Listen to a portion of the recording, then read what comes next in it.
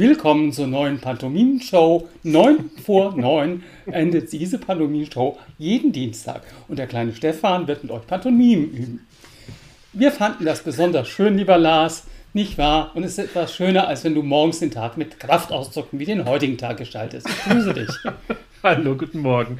Ja, für alle, die jetzt nur hören und nicht sehen, du hast einen schwarzen Pullover vor schwarzem Hintergrund und es sieht einfach fantastisch aus. Ich weiß, dass ich fantastisch aussehe, aber auch schon mein Chef hat mich auch schon für den schwarzen Pullover durch den Kakao gezogen. Ich habe ihm dann erklärt, dass das der Steve Jobs Gedächtnislook ist, aber mal schauen wir. Absolut. Ja. Absolut. Was hast du denn auf der Pfanne nach dem Kraftausdruck des heutigen Tages? Also zunächst, also eigentlich die Digitalmeldung der Woche ist, auf die bin ich gestoßen, als ich mal so ein bisschen gesurft bin, dass die EU einheitliche Ladekabel haben möchte ab 2024. Das ist ja eigentlich, also dass uns das bislang durchgegangen ist. Am 23.09. habe ich hier eine Nachricht gesehen. Also das heißt, USB-C soll der einheitliche Standard werden für alle Ladekabel, also nicht nur iPhone, nicht nur Handys oder Smartphones, auch Tablets und Spielekonsolen und ich weiß nicht was. Das ist ganz großartig und Apple gefällt das, glaube ich, gar nicht. Apropos Steve Jobs Gedächtnis-Pullover. Es ist ja schon erstaunlich, dass du diese Meldung jetzt noch hervorholst, ne? Ja, ich sag ja, es ist alt und ich habe sie gesehen, aber es ist echt lange her, dass die Meldung kam. Aber wieder ein Vollbild nehmen, für die das hier sehen, jetzt ist er im Vollbild. Toll, jetzt sehe ich mich wieder selber. Ja. Nee, die Meldung ist mir durchgerutscht. Das ist jetzt nicht die Digitalmeldung des Tages, aber wollte ich nur noch jetzt hast du mich natürlich aus der Bahn geworfen, denn ich habe was ganz anderes von dir erwartet. Nee, aber das kommt jetzt, das ganz andere. Wir hatten ja vor ein paar Wochen mal über das Metaverse gesprochen und so, dass das halt so in den Anfängen ist und das zwar noch alles etwas schwammig, aber dass wohl sich so einige Plattformen eben schon um dieses Thema kümmern. Und da kam dann jetzt eben gestern, glaube ich, oder vorgestern kam jetzt die Meldung, dass Facebook ein Metaverse-Business aufbauen will, und zwar in Europa. Und die Meldungen waren halt die ganze Zeit, oder die Titel waren dann immer, Facebook baut in Europa ein Metaverse auf und schafft 10.000 neue Stellen in Europa und so weiter und so weiter. Und wenn man sich dann eben den Artikel mal ein bisschen die Artikel dazu ein bisschen genauer durchliest, dann wird dann immer im gleichen Atemzug werden die Probleme mit erwähnt, die Facebook so gerade hat. Und als ich mir das dann eben so angeguckt hatte, dachte ich mir, da haben wir irgendwie nur so am Rande immer wieder mal, sind wir da drauf eingegangen und deswegen wollte ich das mal so ein bisschen genauer beleuchten, so die Dinge, die sich gerade so rund um Facebook tun, und das wäre so mein Thema. Und eine Frage hätte ich dazu auch, die Frage können wir am Ende vielleicht dann nochmal beantworten, aber am Anfang kann ich sie ja mal kurz stellen. Glaubst du, dass Facebook als Unternehmen, so wie es jetzt ist, bestehen bleiben wird oder ob sich da grundsätzlich etwas ändern wird oder ändern muss bei Facebook? Das ist mal so eine Frage, die dem Ganzen dann, die über diesen ganzen Dingen steht. Fahre er ruhig in seinem Monolog fort. Ich darf die Frage ja noch nicht beantworten. Okay, also, ich habe ja mal so 4 Themen mir hier zusammengeschrieben. Ich habe mich ja vorbereitet, die eben sich eben rund um Facebook so gerade tun. Das eine sind eben diese berühmten Facebook-Files des Wall Street Journal und eben die Enthüllungen der Whistleblowerin, wie heißt sie, Frances Haugen. Das ist so das erste. Dann das zweite ist ja die Geschichte vor 2 Wochen, glaube ich, dass Facebook, Instagram und WhatsApp eben für 6 Stunden weltweit down waren. Also dass eben weltweit nicht auf die Plattform zugegriffen werden konnte. Und dann, was eben auch noch mit dazu kommt, ist, dass Facebook jetzt auch nicht gerade das schnellst wachsende Unternehmen ist oder vielmehr, dass die Plattform selber, also die Nutzerzahlen, sich eben nicht radikal weiter wachsen, so wie es Facebook eben in den vergangenen Jahren gewohnt war. Und dann eben die 4. Meldung, was ich eben schon sagte, dass Facebook eben dieses Metaverse-Business aufbauen will und 10.000 neue Stellen schaffen will in Europa. Und als ich mir das alles so genauer angeguckt habe, dachte ich mir, das gehört schon alles sehr eng zusammen, muss ich sagen. Und da würde ich eben mal kurz so ein Update geben, sozusagen. Also das erste wäre eben die Whistleblower-Enthüllungen, die jetzt im Wall Street Journal eben angefangen haben. Aber jetzt hat ja die Frances Haugen, ist ja jetzt auch öffentlich gegangen, hat vor dem Senat in den USA schon ausgesagt, wird auch Meetings in Europa haben, mit und vor der Europäischen Union haben. Und das ist ja dann doch eingeschlagen, sehr stark eingeschlagen. Und letztendlich, also was da Facebook eigentlich vorgeworfen wird, ist, dass sie als Unternehmen sich eben auf den eigenen Profit fokussieren.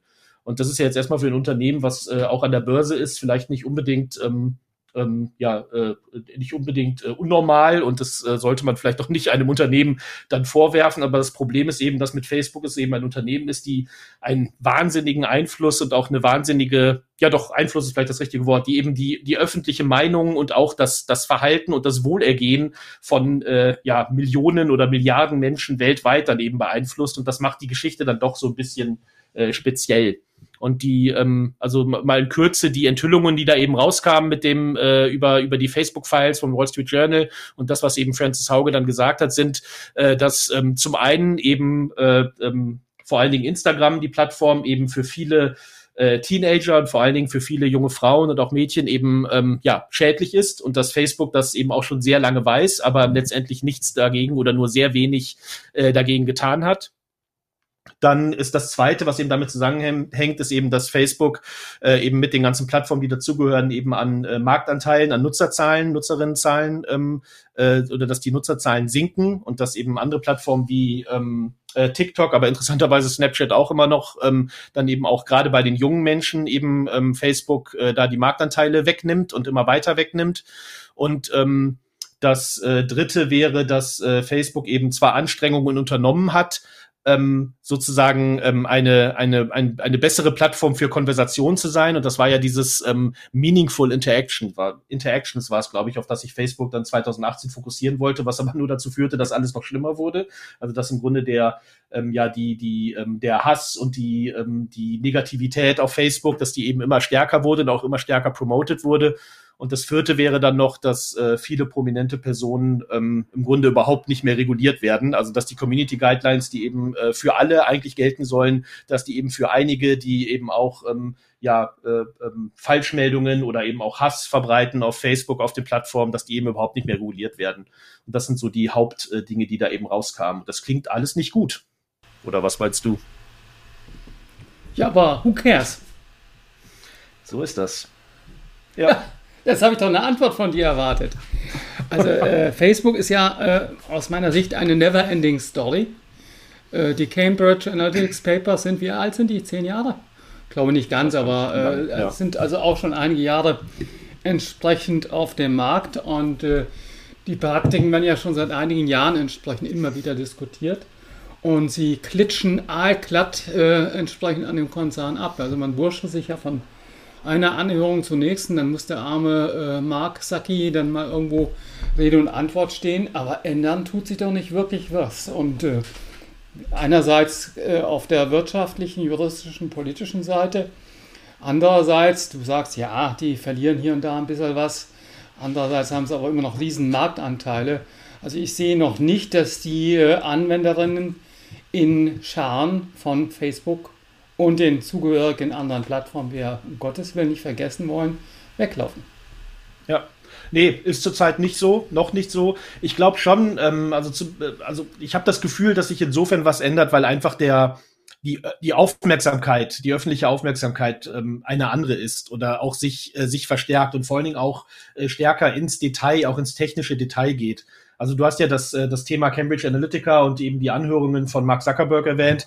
Ich weiß gar nicht, wann er das letzte Mal da vor dem Senat vorstellig werden musste und da eben Fragen beantwortet hat. Aber wenn man diese Fragen eben mit dem vergleicht, was jetzt eben bei der Anhörung von der Frances Haugen, von der Whistleblowerin, gefragt worden ist und welche Themen da kamen, das geht halt sehr viel mehr ins Detail. Also man merkt, dass sich die Politik und gerade auch in den USA die Politikerinnen und Politiker eben immer stärker oder immer besser auskennen und auch immer stärker ins Detail gehen. Und ich glaube, dass das schon eine Gefahr für Facebook sein kann, dass da nicht mehr so allgemein drüber gegangen wird und so gesagt wird, ja, ist schlimm und tut mal was, und dann gab es eine Anhörung und dann war das unser Job und das war's dann, sondern dass sich da, also es könnten zumindest Anzeichen sein, dass sich da auch grundsätzlicher etwas ändert und einfach auch das Interesse größer wird. Und ich glaube, das Zweite, was noch dazu kommt, ist, dass und da hoffe ich und ich glaube auch, dass das sein könnte, dass eben Europa eine größere Rolle spielt. Das hat dann wiederum vielleicht auch mit dieser Meldung zu tun, dass Facebook jetzt eben das Metaverse vor allen Dingen in Europa entwickeln will und hier eben vor allen Dingen neue Arbeitsplätze, auch hochqualifizierte Arbeitsplätze schaffen will, dass da vielleicht auch ein bisschen besänftigt werden soll, weil ich glaube, dass dass der Druck, was Facebook angeht und was auch die Praktiken von Facebook angeht, dass der aus Europa heraus schon auch noch mal größer ist. Und da bin ich jetzt eben auch mal gespannt, was passiert, wenn eben Frances Haugen dann eben auch hier in Europa dann vorstellig wird und eben mit ihr gesprochen wird, auch von den Offiziellen in der Europäischen Union gesprochen wird und was das dann eben noch mal auslöst. Aber grundsätzlich hast du schon recht, dass also Facebooks Praktik war bislang eben immer eher aussitzen und das hat bislang auch immer funktioniert. Schauen wir mal, ob das diesmal auch wieder so sein wird. Ja, bei der EU diskutieren wir jetzt auch schon geraume Zeit. Ja. Die zwei Acts, den Digital Markets Act und Digital Services Act, aber bis die mal durch sind und ob sie durchgehen, weil man ist ja immer so unheimlich uneinig bei der EU, das ist ja auch so eine Frage. Und es gibt ja auch Länder, die sich dann eben aus dem Datenschutz ein bisschen rauswinden, wo ja Facebook durchaus auch eine offene Flanke entsprechend hat. Ja, also ich sehe immer mal wieder Zuckerberg oder seine Athlaten da in irgendwelchen Anhörungen. Aber ich sehe bisher keine Änderung auf der politischen Ebene.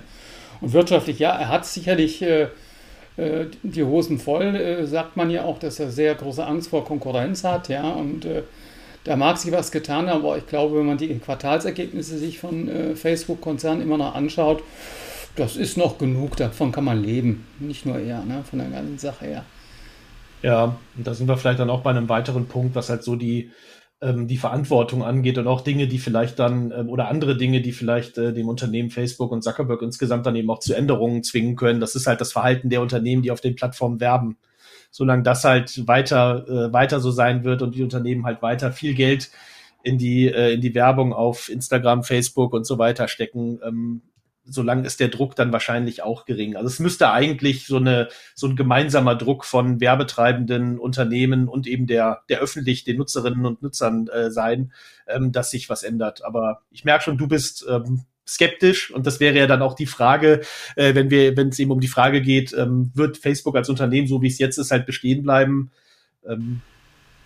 Da hast du wahrscheinlich... Ich sehe noch nicht, dass sich da was ändern wird, ja, um das ganz ehrlich zu sein. Ja. Von der ganzen Sache her. Ich meine, sicherlich sind so Sachen wie das App-Tracking da, was Apple mit iOS eingeführt hat, Sachen, die könnten in puncto Werbeeinnahmen Mark Zuckerberg entsprechend wehtun. Aber wie groß der Einfluss eben entsprechend ist, das ist eben bedauerlich. Ich habe es irgendwie geahnt, dass du das Thema heute bringen würdest. Habe mir das Social Media Briefing dann auch von den geschätzten Kolleginnen und Kollegen von Martin und von Simon angeschaut, die ja da eine schöne, sehr, sehr umfassende Zusammenfassung von Facebook entsprechend geschrieben haben, wo sehr viele Aspekte wirklich auch sehr kondensiert zusammengefasst und analysiert werden. Wir werden es verlinken, wie wir es immer tun. Ja, und mir ist aber dabei immer ein Satz ins Gesicht gesprungen, ins Gedächtnis gekommen, und der immer beim Facebook bzw. bei WhatsApp fällt. Ich habe doch nichts zu verbergen. Und es ist doch Ende zu Ende verschlüsselt. Ja, habe ich letzte Woche, glaube ich, auch wieder gehört. Und diese Aussage, ich habe ja nichts zu verbergen und in puncto WhatsApp ist es ja End-to-End verschlüsselt, wie auch die anderen. Das zeigt doch, dass die Frage bei dem größten Teil der Endanwenderinnen nicht angekommen ist. Da sind immer ein paar weggegangen zu Signal und zu Trema. Aber an der Macht, an der Dominanz im Bereich Messaging hat man noch nicht knapsen können. Und die Kombination von Instagram, WhatsApp und Facebook und dass da potenziell Daten geshared werden, um zu Werbezwecken genutzt werden zu können, hat er auch nicht wirklich gegriffen. Also es ist doch von vielen das Thema ganz weit weg. Bei den Älteren wahrscheinlich, weil sie sich einfach damit auch nicht auseinandersetzen.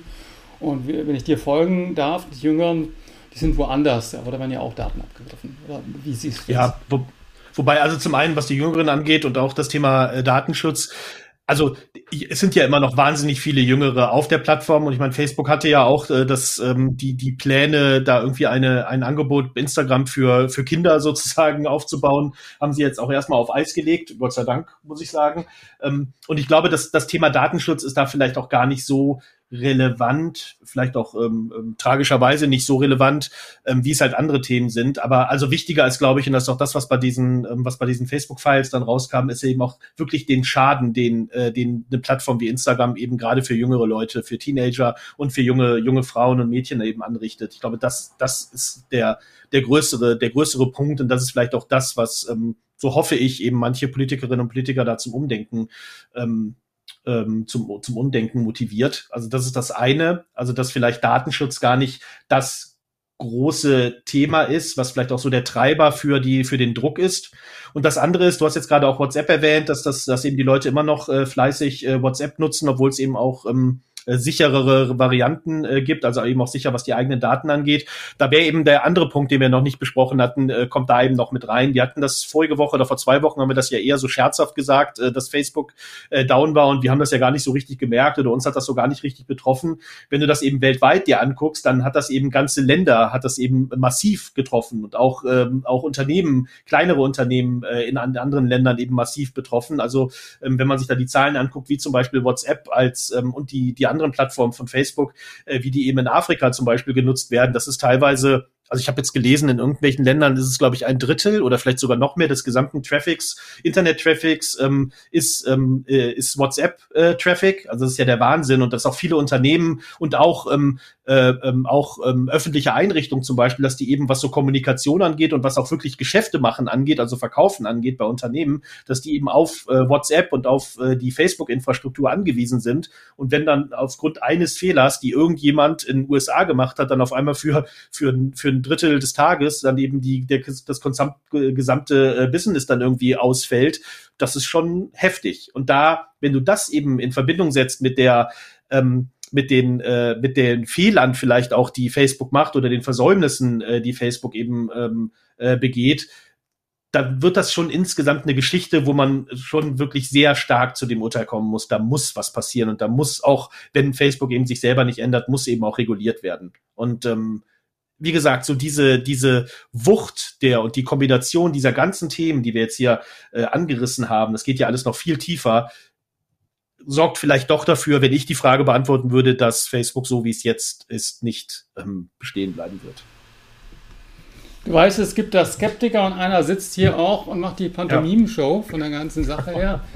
Ja, ich sehe es noch nicht, weil das ganze Thema GAFAM, um das mal etwas breiter zu fassen, also das Konglomerat an Monopolen, Google, Amazon, Microsoft, Facebook und Apple, hat sich doch eigentlich ganz gut gehalten. Ja. Und sinnigerweise, und ich habe es auch bewusst dann rausgesucht, bin ich dann auch auf einen Artikel von Jörg Schieb getroffen, der sich mal wieder zum Thema Amazon geäußert hat. Ja. Und das ist ja genau die gleiche Never-Ending Story. Jörg hat hier in seinem Beitrag aufgearbeitet, dass man jetzt herausgefunden hat, und das ist auch nicht neue Praxis ist, dass man wohl in Indien bewusst seine eigenen Algorithmen genutzt hat, guckt, welche Produkte laufen denn jetzt gut, und hat dann Produkte unter eigener Marke nachgebaut, die dann in der Regel auch ein bisschen billiger sind, und die dann von Wunderhand auch in den Suchlisten von Amazon auch ganz vorne auftauchen, ja, von der ganzen Sache her. Ich meine, auch eine Praxis, die sicherlich anklagenswert ist, und es ist ja auch nicht das erste Mal, dass man solche Dinge in puncto Amazon entsprechend schießt. Und auch dort kämen wir ganz locker auf die 4, 5 Punkte, wo man sagen kann, Arbeitsbedingungen und so weiter und so fort. Ja, da müsste man doch eigentlich was tun. Und auch da, und da ist mir dann eben so wieder die Schuppen aus den Haaren gefallen, gibt es ja auch wieder den klassischen Satz, wenn es bei Facebook ist, ich habe doch nichts zu verbergen, ist bei Amazon, aber die liefern doch so schnell und so nahtlos.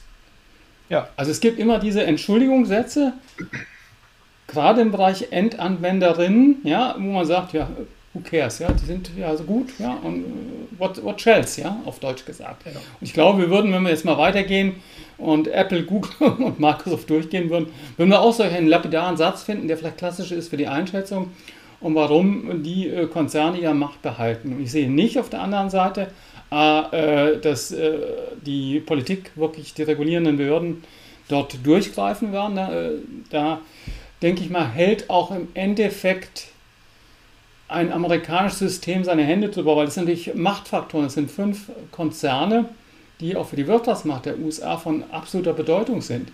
Ja, und da wird zwar schön diskutiert und da gibt es Anhörungen, aber ich habe meine Zweifel, dass da irgendwas passieren wird, weil einfach das eigene Interesse, diese Konzerne oben zu halten, zu groß ist. Und ich meine, es gibt jetzt auch wieder die Markenbewertung, wir brauchen, glaube ich, nicht zu schauen, wo die stehen. Ja.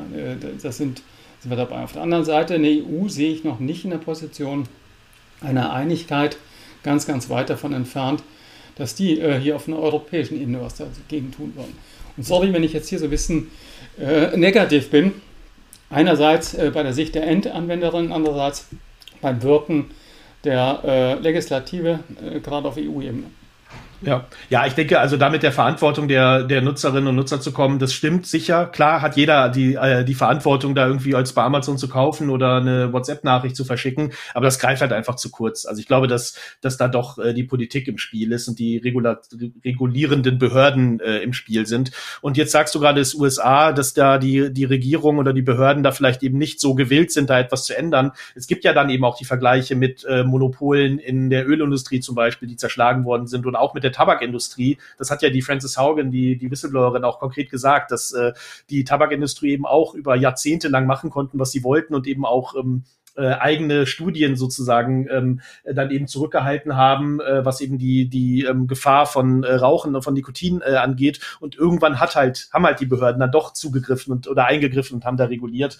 Und das sind so die Vergleiche und auch die Dinge, die eben dann doch von Behördenseiten getan worden sind, die eben vielleicht auch bei den digitalen Plattformen dann hoffen lassen, dass sich was tut.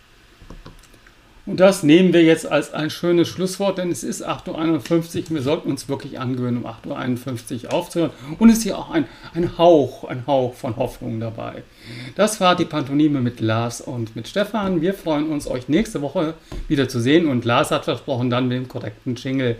Have a good week. Lars, bis später, mein Lieber. So, Tschüss, jetzt muss ich irgendwo noch den Jingle abspielen, diesen komischen.